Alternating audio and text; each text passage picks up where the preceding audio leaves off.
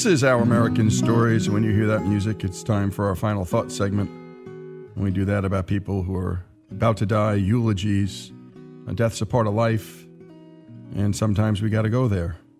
And today we have a contributor reading his article entitled, How My Father's Cancer Diagnosis Saved Our Rocky Relationship. And the writing comes from Willie Lynch of Cambridge, Massachusetts, a scientist and a university administrator.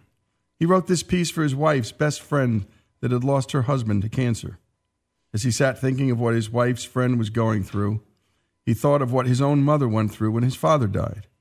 When he thought of his friend's kids, he remembered what it was like when he lost his dad. He wrote it down and sent it to the Boston Globe, and when they accepted it, he sent the check they gave him to his wife's best friend. When Reader's Digest published it, he sent her that money too.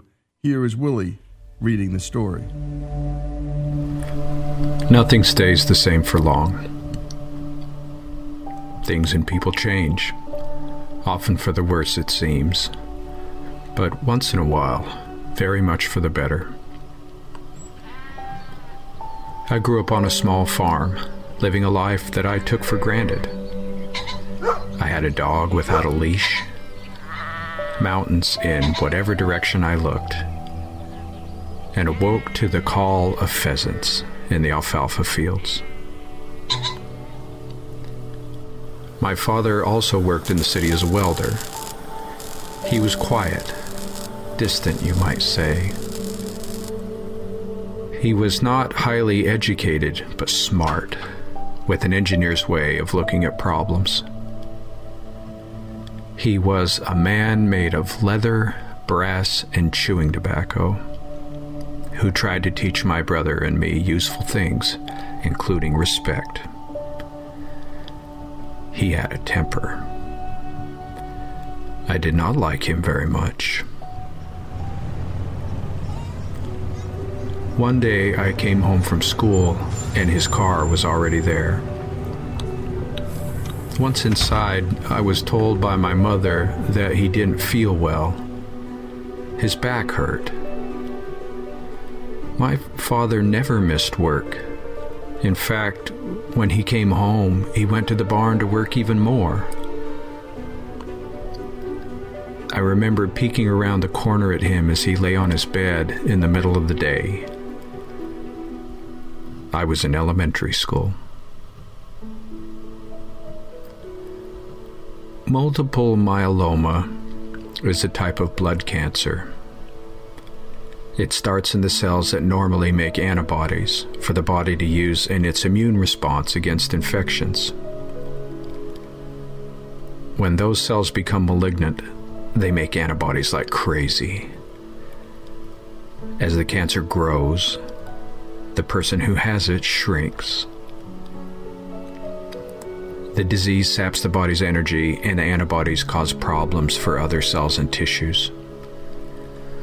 Bones eventually look like Swiss cheese, and when they break, they never heal. For the last year of his life, my father's entire day consisted of rising from his hospital bed in the living room and slowly walking to his chair to sit and think.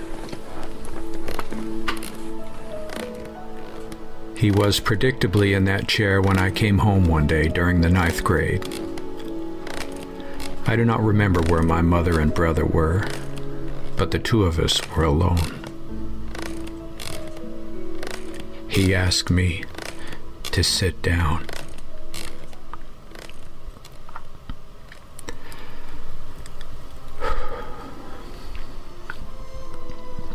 What followed still moves me these decades later. He told me about his life, his family growing up, what it was like in the Pacific during World War II, his loves, his heartbreaks. It was like a pipe had burst, his inner self rushing out to me in a great flood. He had been speaking for maybe an hour or more when I realized that he was doing more than telling. he was asking to be forgiven. All it took was that understanding within me, and I forgave everything immediately. When he died, I didn't return to school for a few days. My biggest dread coming back was gym class. It was poorly supervised, and bullies ran the show. True to form, on my first day, I was standing there in my shorts when an all too familiar voice bellowed, "Lynch." It was a guy who had given many of us a few lumps over the years. I turned to face him and said, "What do you want?" The other boys didn't say a word as they waited for the beatdown. "I heard your dad died," he said. "Is that true?" I quietly replied, "Yes." He didn't punch me. He didn't even move. Instead, he said, "I'm sorry." I was shocked. I'm sure I cried. Those two words are how I have remembered that kid ever since. What do you do when your enemies reveal that they are also human? I think you either forgive and move forward, or hold on to resentment and live in the past. I'm certainly not glad that my father got sick, but at the same time, I realized that if he hadn't, I might never have come to love him. It's the darndest thing. It is the darndest thing. And thank you, Willie, for those words, for sharing. And this originally appeared in the Boston Globe. This piece made its way to the Reader's Digest, and it's making its way to you. And we'd love to hear your final thoughts about your loved ones. Go to ouramericannetwork.org. Willie Lynch's story, in a way his dad's story, and that bully's story, here on Our American Stories.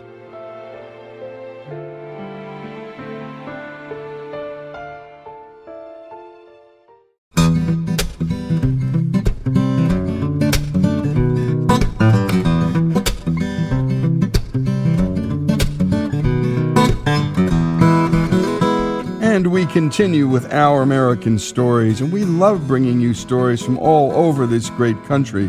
And we've been spending some time in Austin, Texas, at a place called Community First Village, a 51-acre master plan community that provides affordable, permanent housing and a loving community for men and women who've spent years, often decades, surviving on the streets of Austin. It's easy to appreciate the world-class architecture in this village, but it's the people who really make it transformative.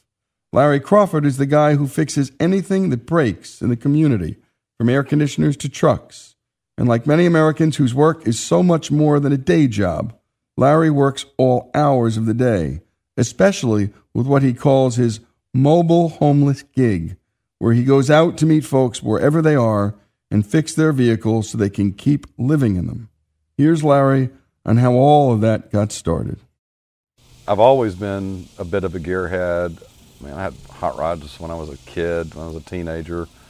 I built my first car that I legally drove on the street when I had a driver's license, a handmade car. And I like the four-wheelers and the Jeeps and stuff, and restored a few old vehicles and, swapped a few motors, and just love working on cars and stuff. And then when I come to Austin and I started working at the Village, I quickly came to believe that what we do here at the Village is the gold standard for coming up with a way to mitigate people living on the streets. And even though I do believe completely that this is the gold standard, there's a lot of demographics, there's a lot of people that we are not reaching. So 5 years ago, I met this couple. They were on the side of a freeway in South Austin, broke down in an old raggedy motorhome, And I just stopped and asked him if I could help. And, the lady, she was kind of scared of me, and she stayed kind of in the back of the motorhome. And the guy was an older fella, and he's like, man, the thing just won't start. He said, I think I'm out of gas. And I'm like, well, let me look. I turned the key and it's sitting on empty. I'm like, I got a gas can in the back of my truck. I said, there's a store about 2 miles up. I'll go get some gas. I'll come right back.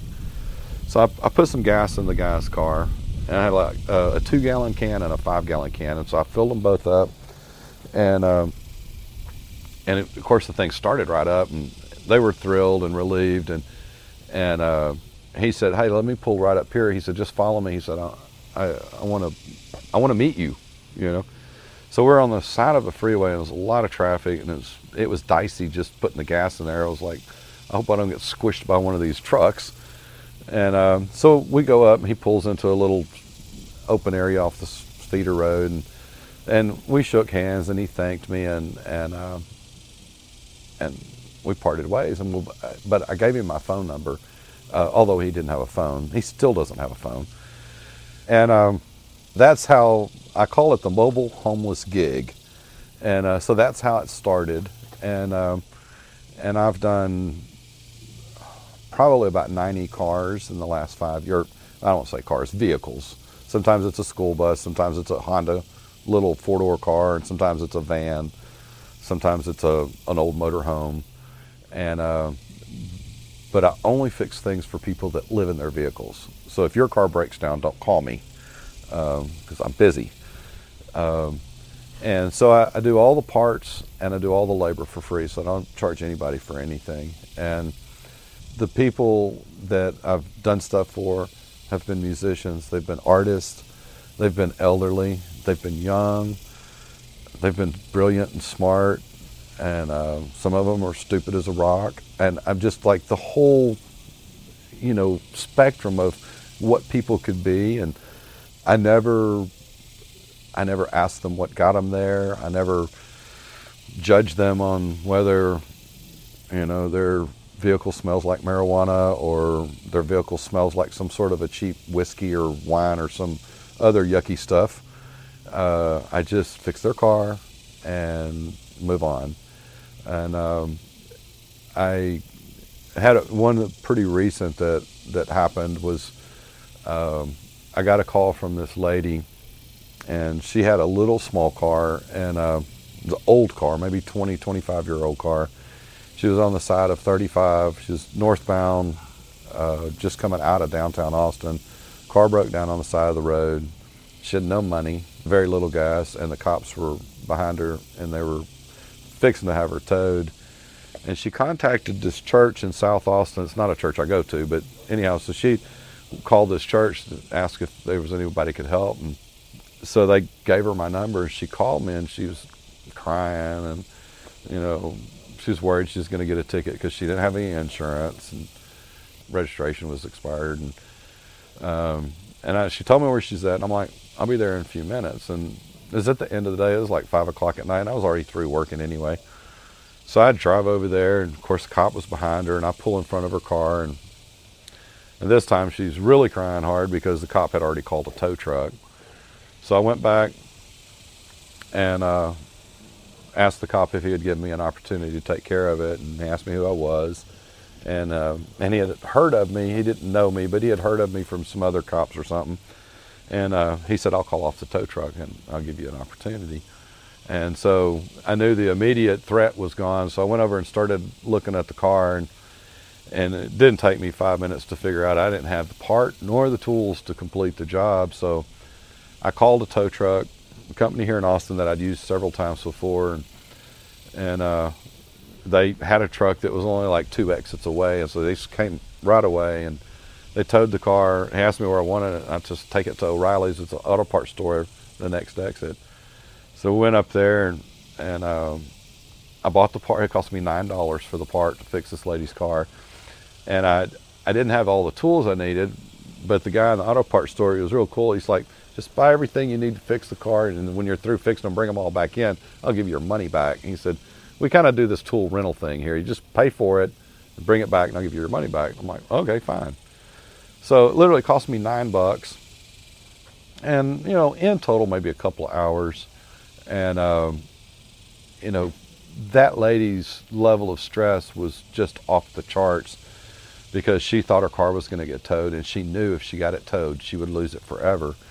And, you know, I asked myself, if I were going to be homeless, if I had a choice between sleeping in my van or my car or sleeping in an alley or under a bridge, which would I prefer? Well, obviously, you'd rather sleep in your car or in your van, because at least you have a door you can lock and keep some of your stuff from getting ripped off or rained on or whatever. And so, yeah, that's how that kind of started. And some weeks I'll do 1 or 2. Some weeks I'll do 8 or 9. And so that's kind of how that goes, or that got started. And since Larry's been at this for a while and word has gotten around, others have been inspired to help however they can. The tow truck driver that showed up on that little car is a big old Hispanic fella. He kind of looked like he was like a linebacker from a football team from like 20 years ago. He was this older guy. And anyhow, he had heard about, you know, me fixing people's cars, and he, you know, when we first got there, he just went straight to work, hooking up winches and things to, you know, be able to pull the car up onto the back of the flatbed truck he had. So we get to the auto parts store and he's unloading, and then we finally got to talk, because he really didn't talk much because he was trying to get us all off the side of the freeway. So we get there, and I thanked him, and I went to pay him. He's like, no, you don't have to pay me. And I'm like, oh, no, I'm going to pay you. He said, no. He said, I've been hearing about you. He said, I'm going to do this tow for free. And you know, I thanked him, and he gave me his, you know, company card and wrote his cell phone number on the back.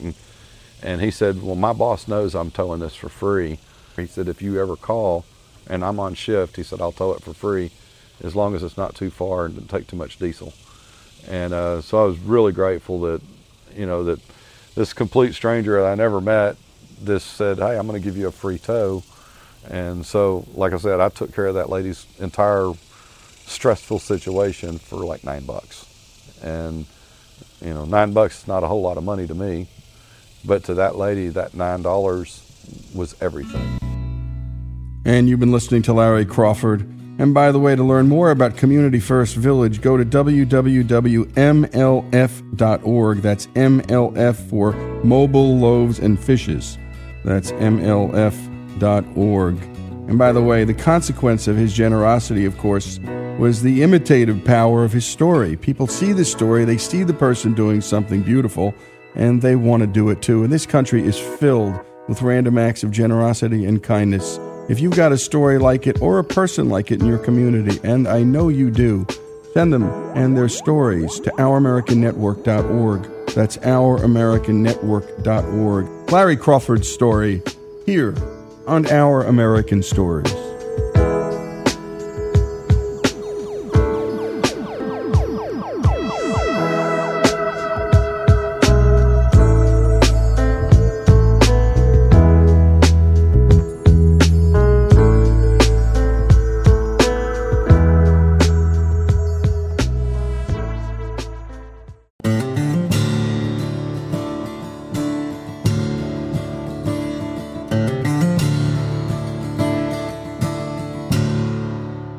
We continue with Our American Stories, and this next story comes to us from a regular contributor, John Elfner, who's taught U.S. history for over 20 years at Homewood Flossmoor High School in the south suburbs of Chicago.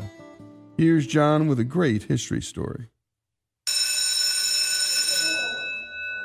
I teach U.S. history to high school students, and on the first day of class, just after they've arrived, I tell them the story of something called the Freedom Train. It's the very first thing my students hear me talk about, and it's such a great story, it comes with its own soundtrack. Speaking of trains, I think it'd be a good idea for the Rhythmaires and Mr. Trotter to join me in a song about the most important choo-choo, the Freedom Train. This song by Bing Crosby was written to celebrate a very specific train that over 3.5 million Americans boarded between 1947 and 1949. It was called the Freedom Train. This The Freedom Train was a museum on rails. It was an actual train. Each car contained original documents that represented American freedom, and the train traveled from city to city for over 2 years. It would pull into a station and settle on a sidetrack. The local townspeople would board the train to witness freedom documents. Original copies of the Declaration of Independence, the Bill of Rights, the Emancipation Proclamation, along with many others, were featured. Dr. Stuart J. Little has written extensively about the Freedom Train, and I'm going to let him pick up the story. The Freedom Train was a social, cultural, political event immediately on the heels of the end of the Second World War.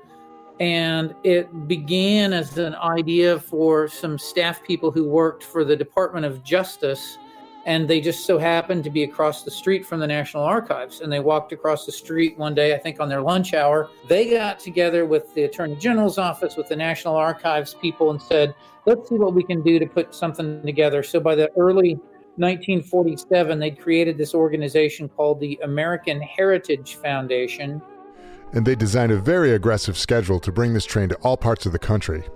They started in September of 1947, went around the country for 413 days, went to 322 cities, and by their count, they had over 3 million people that visited the train every time it stopped, and that averaged out to, I think, about 9,000 people a day. The Freedom Train had a mission to bolster American identity. Now remember, we were barely out of World War II, and the nation had been so unified with a purpose that was literally life and death during that war.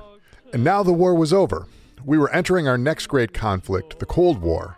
And the organizers of the Freedom Train recognized the need to encourage a very specific idea of what it means to be an American outside of wartime. And their organizing principle was freedom. Here again is Dr. Little. We've defeated the Nazis and the Japanese. There's a great consensus in America for what we mean, and we can pull these documents together and reflect that we're on the right path. We've defeated everybody. We're literally at the rise of American power after World War II. And so there's this great sense of accomplishment and moving forward.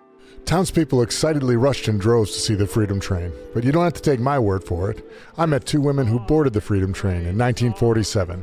I would have been 12 or 13. That's Clarice Fleet, and she boarded the train in Minot, North Dakota. I was in grade school at that time. And that's Carol Jones. She got on the train in Green Bay, Wisconsin in 1948. And it was announced all over the media. From coast to coast, the Freedom Train thrilled millions of Americans with its message of liberty. Among the documents of greatest interest, the first 10 amendments to the Constitution, our Bill of Rights, and Lincoln's Gettysburg Address, the Freedom Train, bearing these guarantees of liberty, symbolized the forwards of America. The arrival of the Freedom Train, especially in small towns like Minot, North Dakota and Green Bay, Wisconsin, thrilled the people from these towns.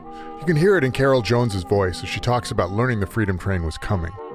We were very excited to know that the Freedom Train was coming to Green Bay. Our school was going to march in line and get dressed up, and we were going to go see the Freedom Train. We were thoroughly excited that this train was coming to Green Bay. It was fascinating listening to these 2 women tell the story of their visits to the Freedom Train. To this day, Carol and Clarice have never met or spoken to each other. Both women's recollections of their visit was nearly identical. Welcome to the Freedom Train. We got our friends together, and we all marched over. The whole town turned out, just like they did for the state fair. We gathered at school, St. Patrick's grade school. No pushing. So the nuns all had their habits on and everything, and they escorted us in line. Step this way. The line that went forever. And the train itself was in red, white, and blue. It was a beautiful day. I mean, it was just lovely. And we walked through, and it was, keep going. Move faster, please. We couldn't daddle. And on each side, and then you walked down the middle of the aisle of the train. They divided us up because the train was so long. Stay with your group. And then on each side, they had the documents set. They were the real documents. The Constitution is on your left. It was so exciting to see the Declaration of Independence. They showed documents under glass. Don't touch the glass. You couldn't touch them, but you could look at them. And it went on all day. Open from 10 a.m. to 10 p.m. This beautiful train. Very, very beautiful. As passengers boarded the train, they were handed something called the Freedom Pledge. It was created by the American Heritage Organization, and by reading it, you can tell what they meant by freedom. I will vote at all elections. I will serve on a jury when asked. I will respect and obey the laws. I will pay my taxes understandingly, if not cheerfully. I will work for peace. Getting on the train and accepting the card with the Freedom Pledge was a version of entering into a contract with the designers of the Freedom Train, committing to their notion of what it means to be an American. Every person who boarded the train was even asked to sign a scroll, which was delivered to the National Archives when the train concluded its journey in 1949. The contract sent this message: our country provided freedom, and the passenger's obligation in the contract was to fulfill this pledge. And this pledge succeeded in setting a tone for the interior of the train. Newspapers reported it this way: inside, one has the feeling he is in church. The only light is the soft fluorescent glow reflected from the lighted documents. Parents shush their children, and little schoolboys take off their caps without being told. People speak in low, guarded tones used by tourists in ancient cathedrals. The Freedom Train had a mission to define, through documents, what it means to be an American, and to get millions of people to sign on to that definition. Touring these documents from city to city, people like Clarice and Carol understood what the American Heritage Foundation had hoped that they would. Our nation is successful because of a past focused on freedom, designed by our noble ancestors who through their work created a strong and united nation. And that unity and strength of principle allowed us to defeat tyranny in World War II. The country was unified, and the Freedom Train emphasized that unity. Everybody was so appreciative to be able to see those things, because to have it come to our little hometown meant so much to everybody at that time. I don't know anybody in town that didn't go down there.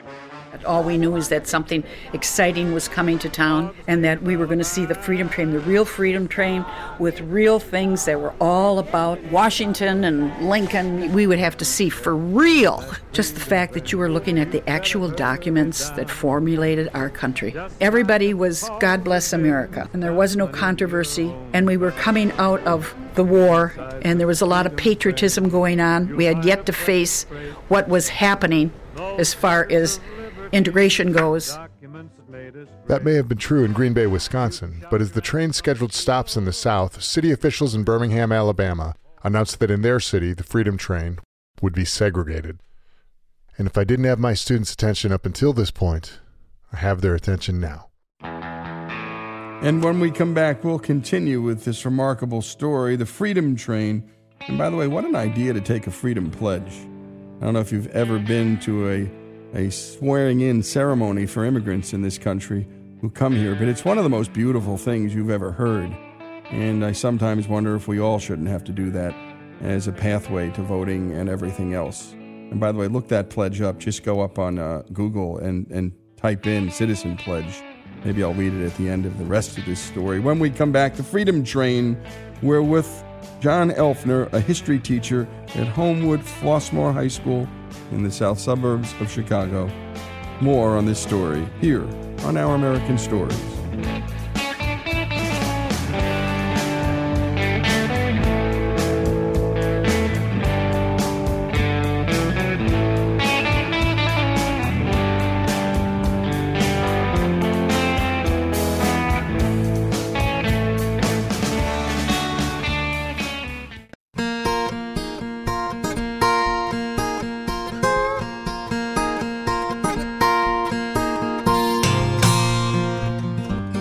And we return to Our American Stories and the story of the Freedom Train. Let's return to John Elfner for the rest of this story. The Freedom Train was a glorious success, hosting 9,000 visitors a day, traveling over 30,000 miles in 2 years, and having over 3 million witnesses to our founding documents. But when the train headed for Birmingham in 1947, the town announced it would segregate African American and white visitors to the train. How can something called the Freedom Train end up with such obvious contradictions to the basic notions of freedom? It's important to remember that the year the Freedom Train began in 1947, it was still 7 years before the landmark Supreme Court case, Brown v. Board of Education, which declared segregation by race inherently unequal. But the Freedom Train organizers were ready for this. Here again is historian Stuart J. Little. The American Heritage Foundation, they had a stated written policy that they would not allow segregated viewing of these documents when the train went through the South. A portion of the Freedom Pledge even acknowledged this. In thought, expression, and action, I will avoid any group prejudice based on class, race, or religion. Despite the efforts of the Freedom Train organizers, many southern cities still tried to schedule segregated viewings of the train. At this point in the story, we meet a familiar opponent of civil rights who became much more prominent after the 1963 Birmingham movement. His name is Bull Connor, and he held the position of the Commissioner of Public Safety and was the head of the police in Birmingham, Alabama. Remember the images of the German shepherds attacking African American teens? Or the Birmingham Fire Department using fire hoses to break up protesters? They were acting on the orders of Bull Connor. But the Freedom Train was visiting Birmingham 16 years before that famous march. Connor's views on segregation in the Freedom Train won't surprise you. He sent a message to the organizers of the Freedom Train saying this: Our segregation law is for the equal protection of the white and black races of the city, and for the prevention of disorder in the city. We will fairly give equal opportunity to whites and blacks to enter the Freedom Train by alternatively allowing whites and blacks in each car of the train. Can you hear how Connor is using the language of the separate but equal ruling of the Supreme Court? We will fairly give equal opportunity to whites and blacks. What he meant was African Americans can board the train at separate times than whites would be boarding the train. The attempts to segregate the Freedom Train at stops like Birmingham, Alabama, didn't go unnoticed by civil rights advocates. Langston Hughes, perhaps the most celebrated poet of the Harlem Renaissance, wrote a poem called The Freedom Train, and it was recorded by arguably the most famous and most political African American figure in the 1940s, Paul Robeson. Checking on the Freedom Train. I read in the papers about the Freedom Train. I heard on the radio about the Freedom Train. Atlanta, way across Georgia. Lord, Lord, Lord. Lord, way down in Dixie, the only trains I see got Jim Crow coaches set aside for me. I hope there's no Jim Crow. Researching this story, I found a ripped piece of paper in the Library of Congress's papers belonging to Rosa Parks. It was a scrap of typing paper that had faded to a parchment yellow. It was torn, and only fragments of sentences were visible. The Library of Congress had cataloged it as Rosa Parks writing about the Freedom Train. But it wasn't that. It was Langston Hughes's poem. Mrs. Parks had heard it and typed it out for herself. But there's more. Mrs. Parks was aware that other cities like Birmingham had tried to segregate the lines for the Freedom Train. She decided that she would, in the words of Langston Hughes, check up on the Freedom Train when it arrived in Montgomery. Historian Dr. Jean Theo Harris is the author of a recent award-winning biography of Mrs. Parks called The Rebellious Life of Mrs. Rosa Parks. She picks up the story. The Freedom Train is supposed to be integrated, and they're galled that the committee in Montgomery, it's an all-white committee, and she writes up a report from the Montgomery NAACP basically calling attention to this, and it's published in the Memphis World, which is a black newspaper. Parks, who was at that time already working for the NAACP, saw the Freedom Train as an opportunity to advocate for civil rights. In December of 1947, she ultimately takes a group of black young people to see the Freedom Train. And it's dangerous. It's her first experience with kind of hate calls. The popular image of Rosa Parks is that of a seamstress who didn't want to give up her seat on the bus because she was simply tired. But the story of Rosa Parks is much more complex and layered, and she may have been directly inspired by the Langston Hughes poem. Listen to these lines. The Birmingham stations marked colored and white. White folks left, the colored right. They even got a segregated lane. Is that the way to get aboard the Freedom Train? I'm going to check up on this Freedom Train. Rosa Parks was checking up on the Freedom Train, just as Langston Hughes said you should.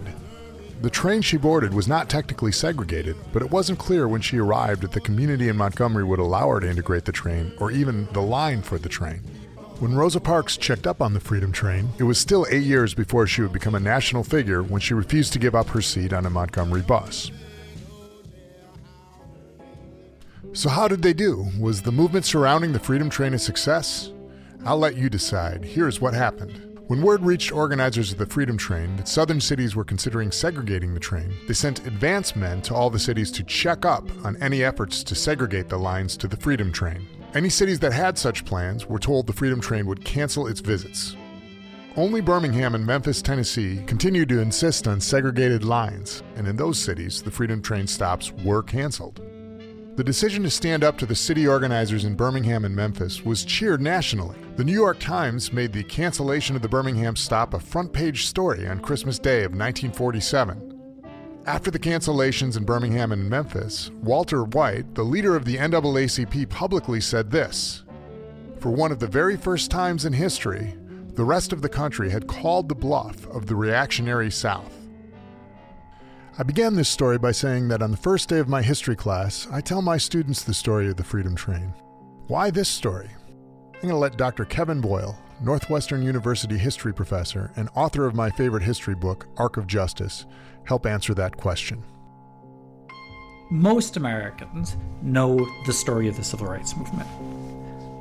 Or maybe a better way of putting it is they know a story of the Civil Rights Movement. Ask them when the Civil Rights Movement began, and they'll tell you it started on a Thursday night, a little after 5 p.m., on December 1st, 1955, when a woman, a 42-year-old woman they think was elderly, refused to give up her seat on a bus in Montgomery, Alabama. From that single act of defiance by Rosa Parks, they'll say, emerged a movement that swept across the South of the 1950s and 1960s. Ran through the hallways of Little Rock Central High School in 1957. It sat down at the lunch counters in Greensboro, North Carolina in 1960. Rode the buses out of Anniston, Alabama in 1961. It came onto the campus of the University of Mississippi in 1962. It filled the streets of Birmingham with children in the spring of 1963. It dared to go into the Mississippi Delta in the summer of 64. It marched across the Edmund Pettus Bridge outside of Selma, Alabama in 1965, and it died on a motel balcony in Memphis, Tennessee in April of 1968. That's the story of civil rights as most Americans understand it. So what happens when you look at the African American struggle that doesn't fit into that story, that doesn't fit between 1955 and 1965, when it doesn't fit into that triumphant trajectory? What happens to civil rights then? What happens is a reconsideration of the story of the civil rights movement, a story we thought we knew. And when you widen the civil rights movement beyond the years of the traditional story, my students realized that Rosa Parks and scores of others like her were fighting for civil rights long before the Montgomery bus boycott. And when they realize that a story they thought they knew is more complex and requires more exploration, it forces them to dig more deeply into all eras of history. It also gives them a chance to consider what artifacts from each era could be used to represent what it means to be an American. There was a second Freedom Train that traveled through our country to celebrate America's bicentennial in 1976. It featured many of the same documents from the original Freedom Train, but it also included dozens of documents that didn't exist at the time of the first Freedom Train, like a moon rock gathered by astronauts during the Apollo mission, John F. Kennedy's rocking chair from the White House, Hank Aaron's baseball cap, and dozens of other more recent artifacts. Seeing the difference between the two trains makes me wonder, what would a Freedom Train have looked like in 1830, 1865, 1920, or today? In the year 2026, our country will be celebrating the 250th anniversary of the signing of the Declaration of Independence. I can't think of a better way to celebrate our sesquicentennial than for us to get on board a third Freedom Train. And what stories, speeches, people portraits, and songs would you want to see on that Freedom Train to represent what it means to be an American? I hope somebody plans a Freedom Train, and if they do, let's get on board together. I guarantee you the lines will be long, but there'll be plenty of room for all of us on the 21st century Freedom Train. All aboard! The Freedom Train! And you've been listening to John Elfner and the story of the Freedom Train, and that second installment, particularly compelling, telling the story of segregation in America and giving the larger picture. We did a terrific piece on Rosa Parks and her life story, and it's clear that was not the beginning of her trial, that for a long time before, Rosa Parks had been on the move, trying to change things in the South. And heck, there was a heck of a lot of segregation in the North, too. I'm a Jersey boy by birth, and my goodness, almost all the neighborhoods were filled with white folks, and when black folks moved in, white folks left. There wasn't a law forcing them to, but they did it anyway. And we cover all the stories here on Our American Stories, the good ones, the bad ones, and everything in between. The Freedom Train, here's hoping we get one for 2026. I'd love to see what's on it. That story here on Our American Stories.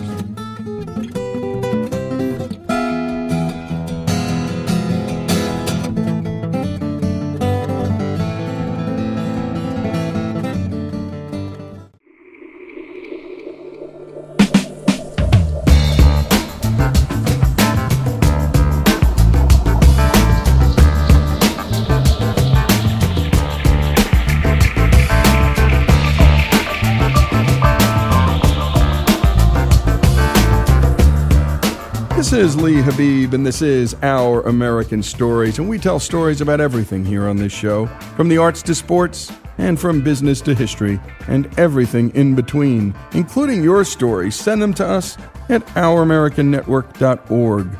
They're some of our favorites. This next story, well, it's a story about a guy who got in a fight with his own government. Let's hear the story.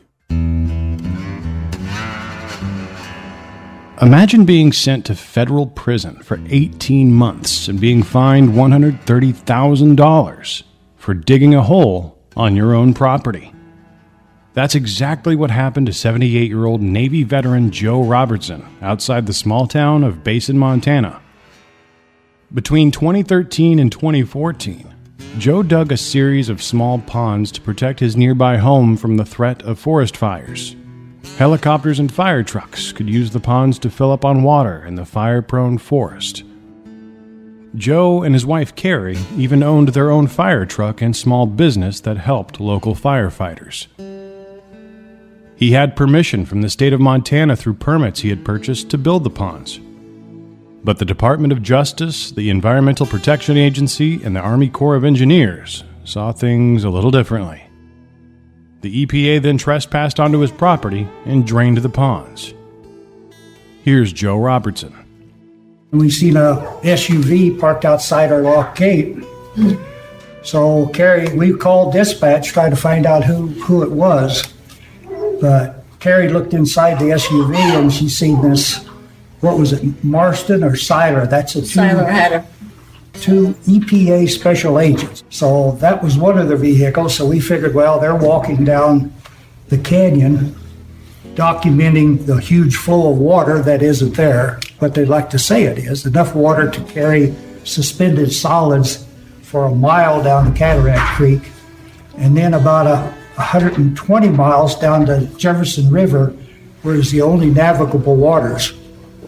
But they have control over that, evidently. They don't want dredge materials in that. Carrie went down, she drove around with her four-wheeler and said, Joe's on his way down, but what I thought I'd do, I'd just sit there and wait by that SUV. They had brought two out, parked one to the bottom of a mile away from our ponds, and we caught them up there. What they were doing, they drained our pond. They trespassed behind the lock gate with signs all over saying that, private property, keep out.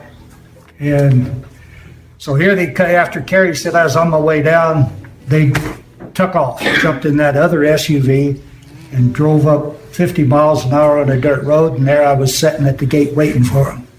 And their mouth dropped open, it looked like a deer in the headlights. They knew they were caught. I told them to get their little fat butt out, close the gate behind them, which they did, they left. According to the EPA, Robertson had violated the Clean Water Act. A foot-wide and foot-deep creek ran past the ponds, which the EPA claimed was contaminated with dirt from Joe's excavation. Joe argued that dirt never entered the tiny creek and wouldn't reach a navigable body of water even if it had. Two different environmental studies found that it was impossible for the ponds to have a significant effect on the physical, chemical, and biological integrity of the Jefferson River, some 60 miles away. Following a 4-day-long federal trial, a Montana jury found Joseph Robertson guilty on 2 counts of unauthorized discharge of pollutants into waters of the United States and 1 count of injury or depredation of United States property. A witness describes what happened at the sentencing hearing. The judge gave him 18 months incarceration on count 1, 18 months incarceration on count 2, and 18 months incarceration on count 3. And those sentences are to serve concurrently. Then there will be supervised probation.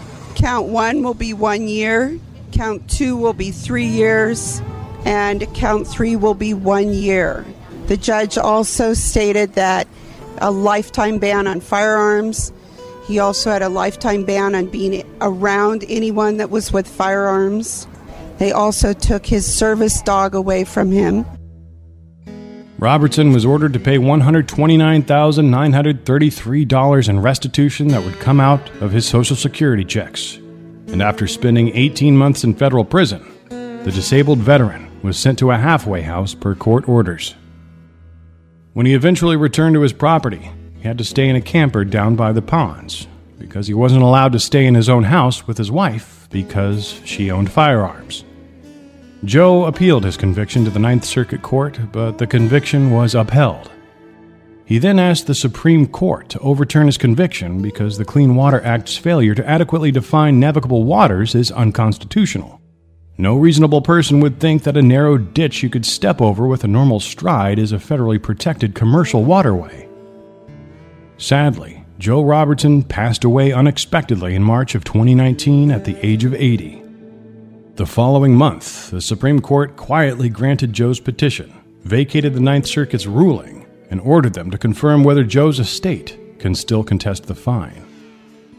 On July 10th of 2019, the Ninth Circuit vacated the conviction and fine, plus returned $1,250 in restitution, which Joe had already paid to his wife Carrie. This is Our American Stories. And great job, as always, to Jesse. And always, when the government is a bully, well, we don't like it. And we need government, and we need to pay our taxes for the things governments do. But periodically, we do tell these stories of when government's on the wrong side. And it has a lot of power. And sometimes people are afraid to fight. And then if they do fight, boy, the government throws the book at them. By the way, we all know what that feels like because we have accountants and we file taxes. And sometimes we'll say to our accountant, do I really need to pay that? And he'll say, no, you don't, but you don't want the IRS auditing you. Or you don't want the IRS, crawling up you and all the stuff you got. And so, we just do it and we acquiesce. And across this country, it happens in all different fields and lines of work, from banking to the environment to so many things. We want clean water and we want a good banking system.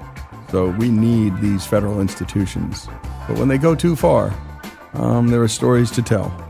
Joe Robertson's story here on Our American Stories.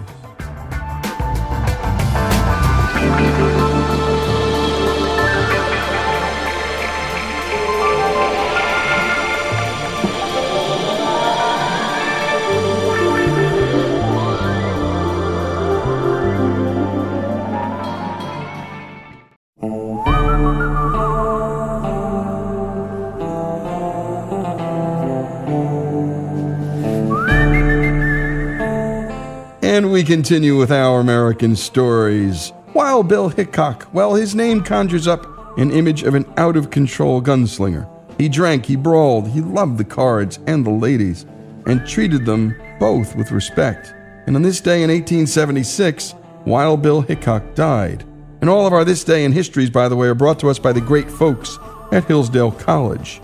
Here to tell the story of Wild Bill Hickok is Roger McGrath, author of Gunfighters, Highwaymen, and Vigilantes, Violence on the Frontier.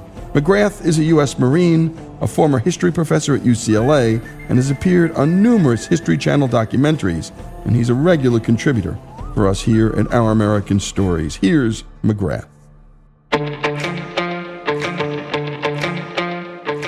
Wild Bill Hickok was a gunfighter and lawman of legendary proportions in the Old West, who also served as a scout for the U.S. Army during the Civil War and later during the Indian Wars. Nearly everything he did in his adult life commanded attention. Even the hand of cards he was holding when shot to death in a Deadwood saloon. In the 1870s, no Western figure was better known. He's the subject of hundreds of articles and books. A half-dozen movies have been made about his life, most notably The Plainsman, starring Gary Cooper, and recently Wild Bill, starring Jeff Bridges. There was also a television series, The Adventures of Wild Bill Hickok, which ran for 8 seasons and starred Guy Madison. Wild Bill Hickok is born James Butler Hickok in 1837 in Homer, Illinois, a small town 80 miles west of Chicago. The town later changes its name to Troy Grove. James's God-fearing, Bible-reading Christian parents are abolitionists who risk their lives by turning their home into a station for slaves along the Underground Railroad.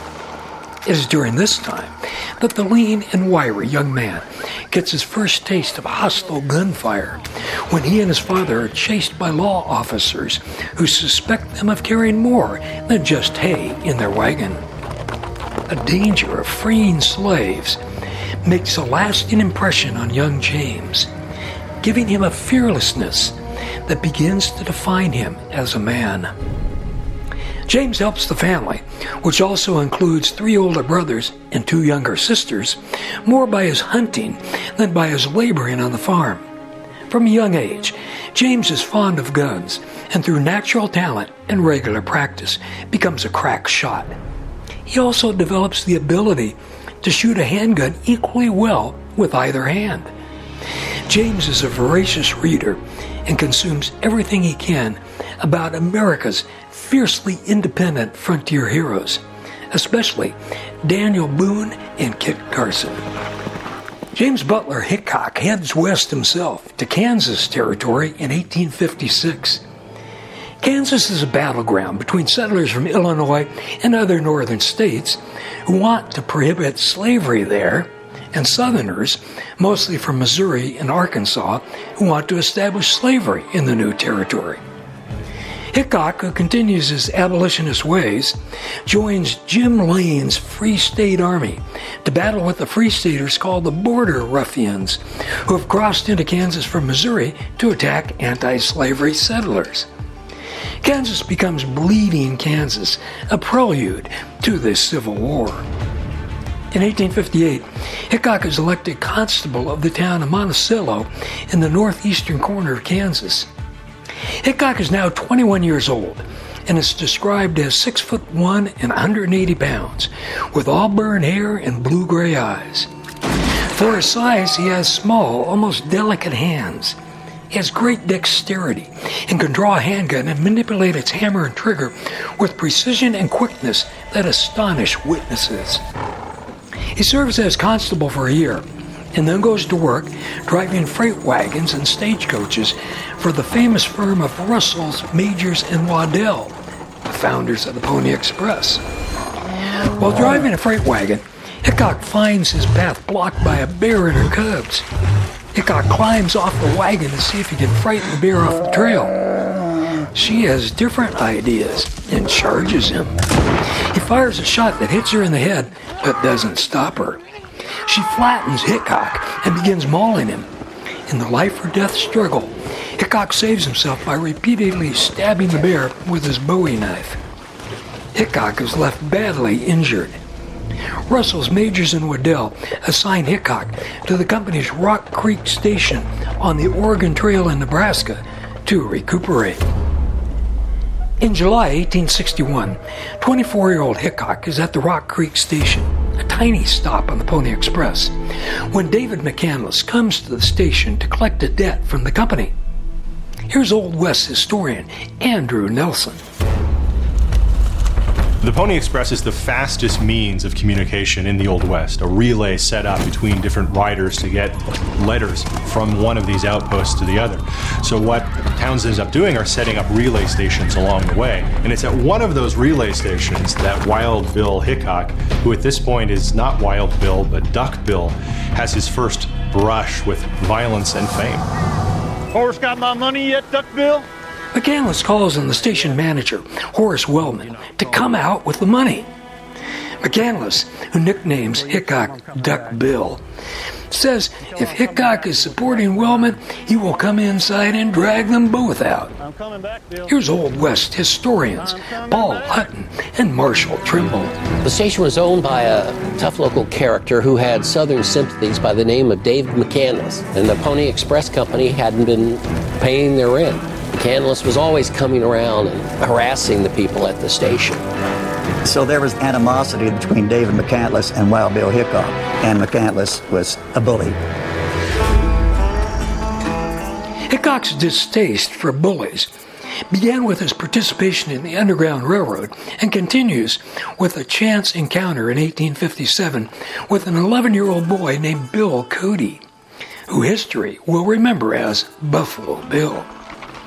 Cody first meets Hickok on a driving trip to Salt Lake City when Cody is an extra hand for Russell Majors and Waddell, and Hickok is a teamster. During the trip, one of the other teamsters berates and bullies the young Cody until the boy retaliates by throwing a pot of hot coffee into the teamster's face. The teamster reacts instantly. Cody describes what happens next in his autobiography. He sprang for me with the ferocity of a tiger and would undoubtedly have torn me to pieces had it not been for the timely interference of my newfound friend, Wild Bill, who knocked the man down. As soon as he recovered himself, he demanded of Wild Bill what business it was of his that he should put in his oar. It's my business to protect that boy or anybody else from being unmercifully abused, kicked, and cuffed, and I'll whip any man who tries it on, said Wild Bill. And if you ever again lay a hand on that boy, little Billy there, I'll give you such a pounding that you won't get over it for a month of Sundays.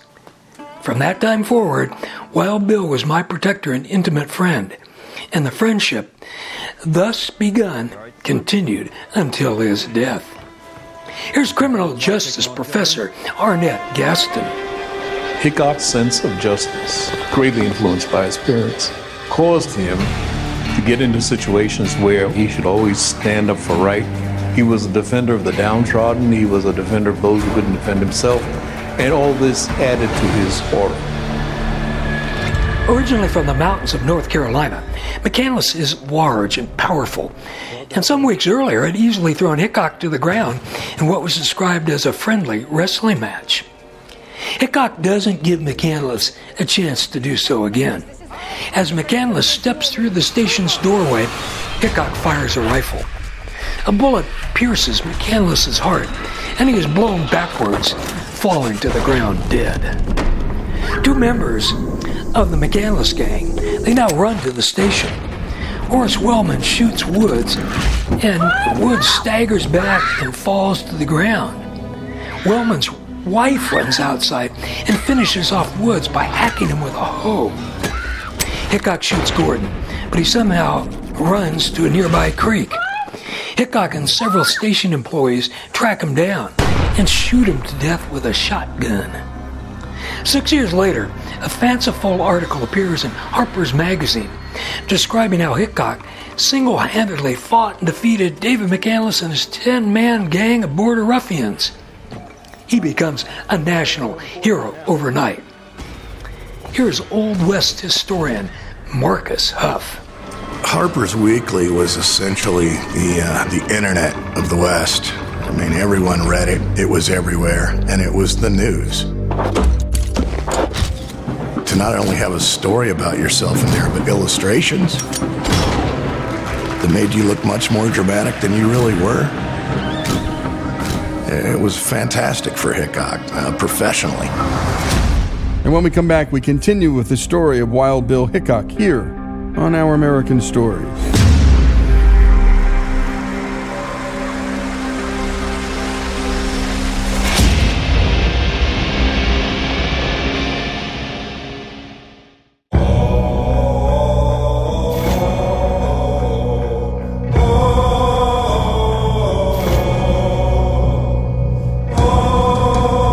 And we continue here on Our American Stories with the story of Wild Bill Hickok.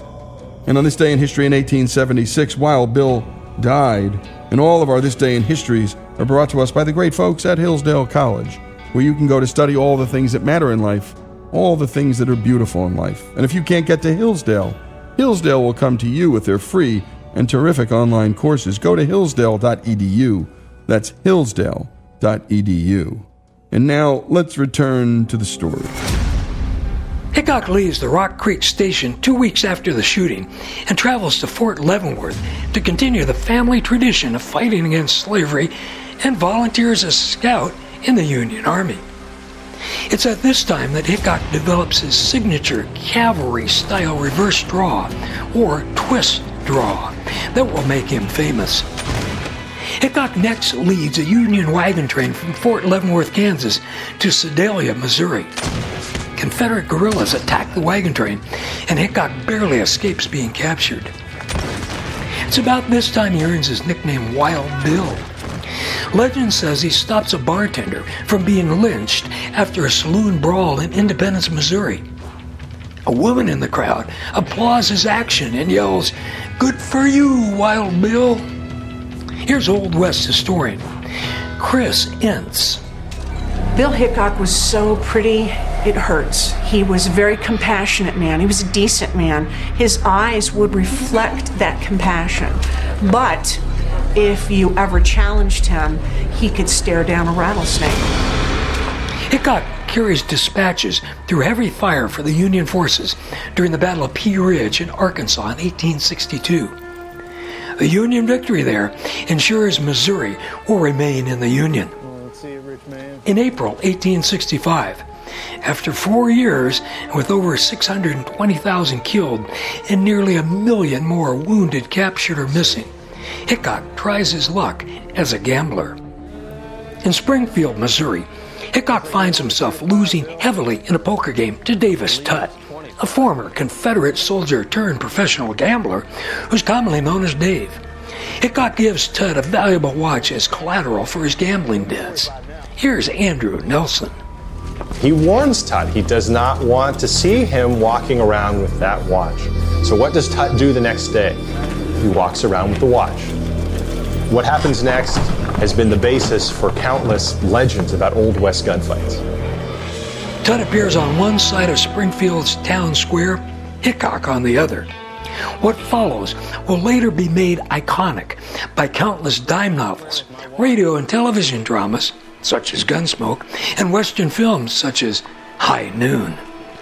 At a distance of about 75 yards, Hickok stops and calls out, "Dave, here I am." They draw their guns and fire simultaneously.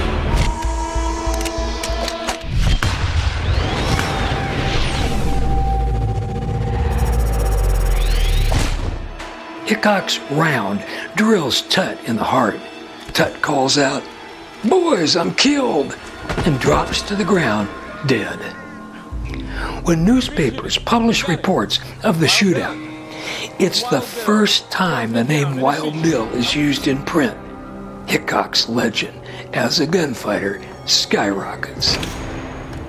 After a coroner's jury declares that Dave Tutt had died at the hands of James Butler Hickok, Wild Bill is arrested on a charge of manslaughter. He posts bail and pleads not guilty at an initial court hearing. In the trial, Hickok's attorney argues self-defense. The prosecutor argues Hickok could have avoided the fight. The jury is out only 10 minutes and returns a verdict of not guilty. In 1866, Hickok is summoned to Fort Riley, Kansas by a Civil War friend, Captain R.B. Owen, who recommends Hickok for an appointment as a U.S. Deputy Marshal. Hickok becomes a Deputy Marshal and spends a year hunting horse thieves, counterfeiters, deserters, and other such miscreants. He also does some duty as an Army scout. It's while Hickok is at Fort Riley that he reconnects with William Cody, soon to be known as Buffalo Bill. Cody is serving as a government detective and Army scout.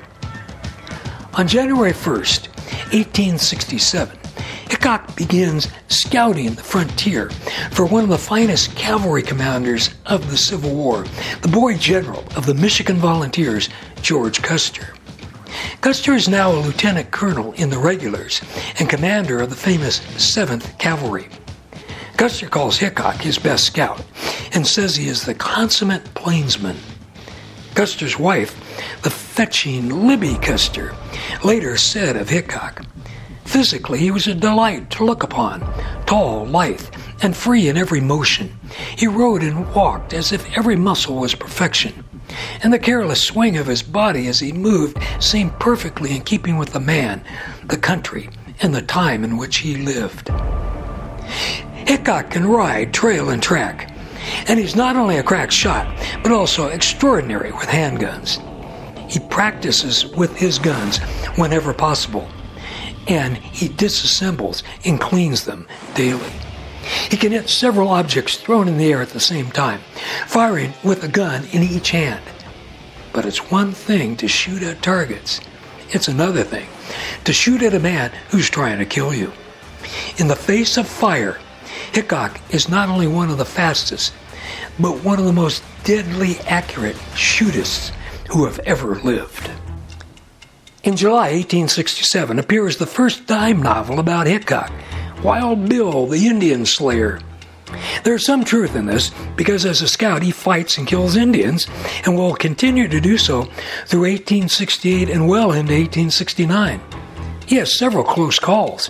In one fight, a Cheyenne warrior drives a lance into Hickok's thigh. But fame often has a lot of sharp edges and has to be handled carefully. There's always the threat of some lowlife trying to earn his spurs. In August 1869, Hickok is elected sheriff of Ellis County, Kansas. The county's largest town is Hays City, a wild and woolly railroad stop full of buffalo hunters and teamsters and soldiers from nearby Fort Hays. One writer referred to it as the Sodom of the Plains. Here again is Marcus Huff and historian David Eisenbach. Hays City was a hotbed of youthful indiscretion. It was a cattle town, a railhead. You had a lot of guys coming there to spend their money.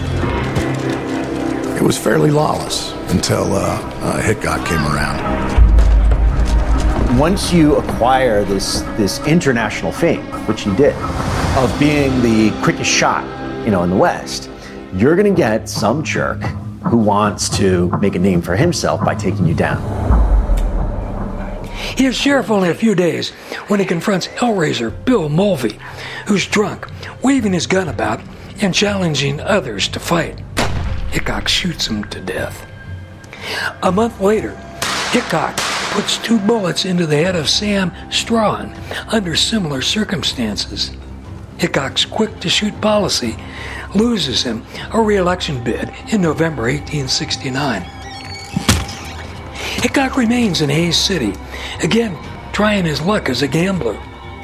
He's drinking in one of the saloons when 2 troopers of Custer's 7th Cavalry suddenly accost the legendary gunslinger.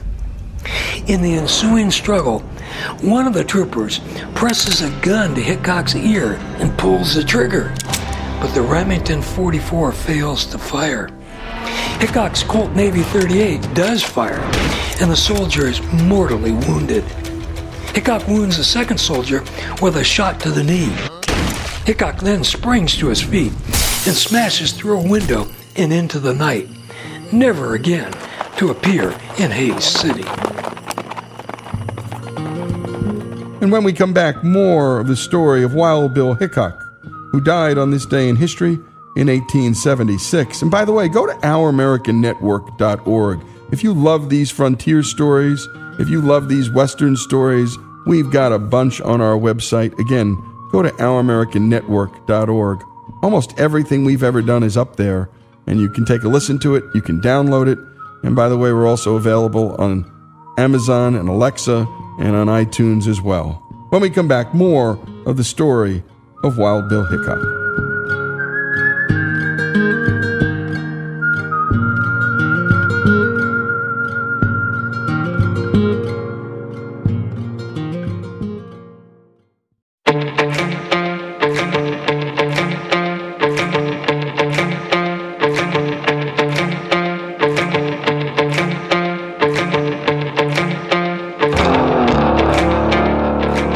And we continue here on Our American Stories with the story of Wild Bill Hickok.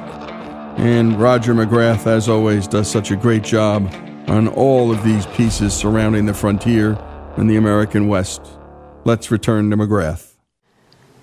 In April 1871, Hickok becomes city marshal of Abilene, Kansas. Abilene is the first of the famous Kansas cattle towns. Here's Paul Hutton and Andrew Nelson. Abilene had a reputation as being the roughest of all the cattle towns. It was end of trail for the herds coming north from Texas. Everyone's fueled on alcohol, of course, and somebody has to keep the peace. And that's Wild Bill Hickok. So this is an interesting moment in American history where a burgeoning society recognizes that it needs to remove the unsavory elements.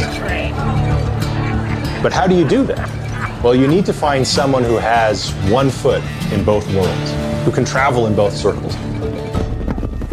Most of the cowboys who drive the herds from Texas to the Abilene railhead are Confederate veterans or the sons of Confederate veterans. After months on the trail, and with a payoff in their pockets, they intend to have fun. Union veteran Hickok is at odds with them. It's a highly volatile situation with great potential for violence. Confederate veteran and Texan Phil Coe is a giant of a man for his era, 6'4" and 225 pounds. He has problems with Hickok from the day he arrives in Abilene, mostly over the way he, Coe, operates his saloon, the Bull's Head Tavern. Coe had upset the town with his saloon advertisement painted on the side of the building, a drawing of a bull with a massive erect phallus. Wild Bill painted over it, and Coe swore revenge. Problems further escalate when Hickok and Coe begin to court the same woman. On an October night in 1871, Coe and several of his Texas friends are drinking in the Alamo Saloon. Their revelry spills into the street, and Coe draws his gun and fires into the air. Sound of the gunfire brings Hickok on the run, and he demands to know who fired the shot. Who fired that shot? Coe says he fired at a stray dog who tried to bite him. Hickok demands Coe's gun. Coe either hesitates to comply or refuses, depending on the witness, and Hickok immediately draws both pistols and fires. Coe is hit in the stomach and collapses. A second later, Hickok catches movement out of the corner of his eye and spins and fires twice more. The bullets tear into Mike Williams, Hickok's own deputy, who is rushing to Hickok's aid. Williams dies on the spot. The death haunts Hickok for the rest of his life. Meanwhile, Coe, in terrible pain, struggles for several days and dies. 2 months later, Abilene's city council relieves Hickok of his duties, and he again returns to gambling. Hickok drifts across the West for the better part of a year. It's said he drinks too much and wins too little. It's here Buffalo Bill finds him. In September 1873, Buffalo Bill hires his old friend to perform in Cody's theatrical productions, Scouts of the Plains, and Buffalo Bill, King of the Bordermen. Here again is Chris Ince. How you doing, Bill? Buffalo Bill Cody and Wild Bill Hickok had known one another for a long time. He knew about the Wild West and convinced Hickok that we had to share this with a new generation of people who didn't know the Wild West as they did. And Cody invites him to be a part of this Wild West show. Let's just get this over with. I feel ridiculous. Hickok is well paid, but he hates appearing on stage and often stammers or forgets his lines. He's embarrassed by the histrionic melodrama and false heroics. He is a man of action, not words. He quits in March 1874. Back to the high plains goes Hickok. He spends much of his time in the railroad town of Cheyenne, Wyoming. And it's here in February 1876 that he marries Agnes Lake.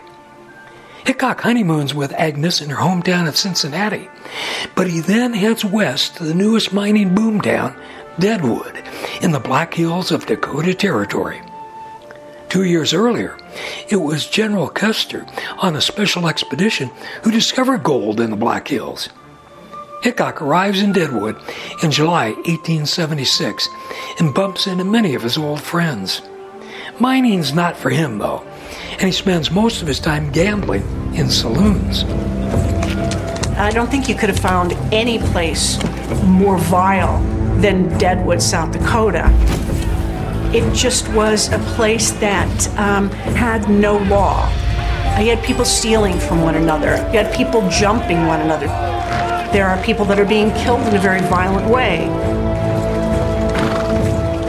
You had all of this going on, and in this scene, you find Wild Bill Hickok. Your call.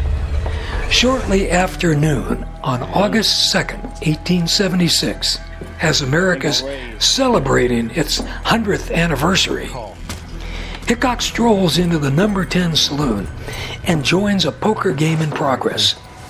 Hickok asks Charles Rich, who is seated in a chair against the wall, to exchange seats with him.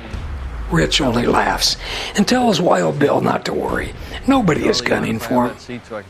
A few minutes later, Hickok repeats the request, and this time all the poker players, Carl Mann, William Massey, and Charles Rich, begin ribbing Hickok for his excessive caution.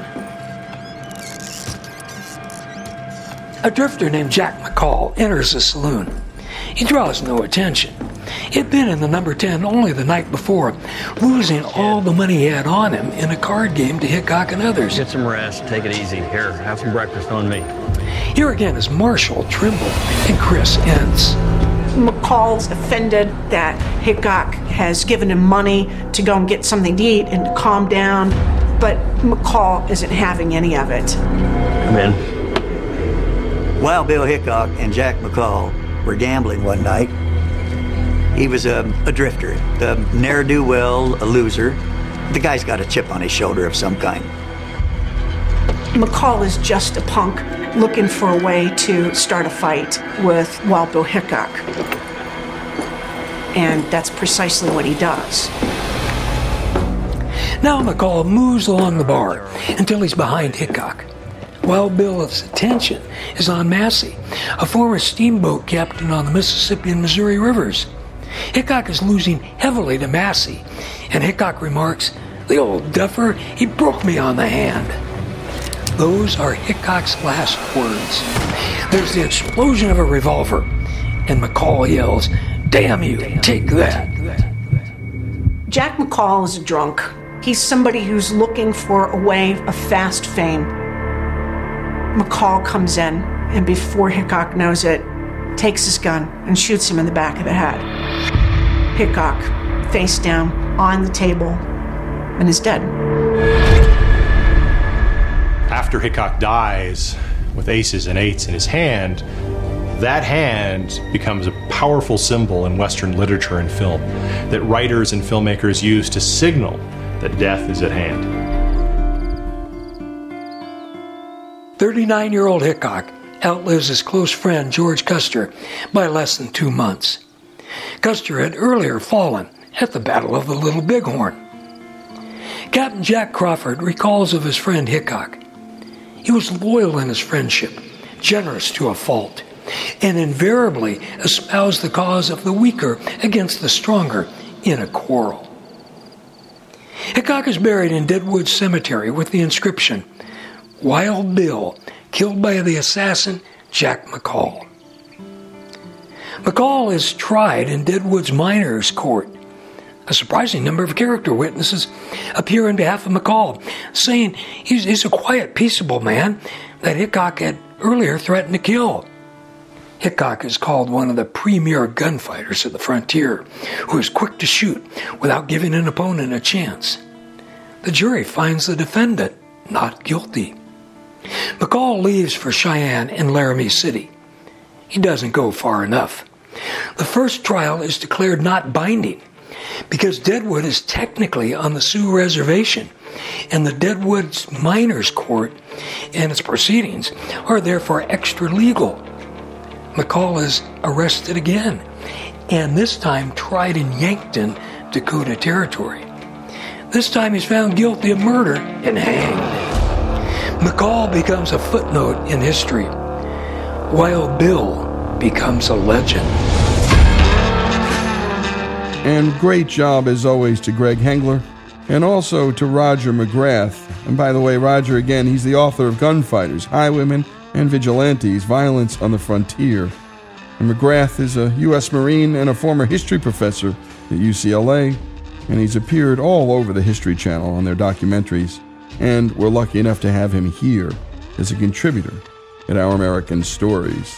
The story of Wild Bill Hickok, and what a story it was. He died on this day in history in 1876. And again, as always, all of our This Day in Histories, well, they're brought to us by the great folks at Hillsdale College. I teach there 2 weeks a year, and my goodness, the students, it's just world class. Only going to West Point makes my heart beat as much. Beautiful kids, beautiful college, teaching all the things that are beautiful and that matter in life. And if you can't get to Hillsdale, well, Hillsdale can come to you. Their free and terrific online courses are available at hillsdale.edu. That's hillsdale.edu. And there are hours and hours of great material that the family can gather around, and just give it a shot. That's hillsdale.edu. The story of Wild Bill Hickok, here on Our American Story.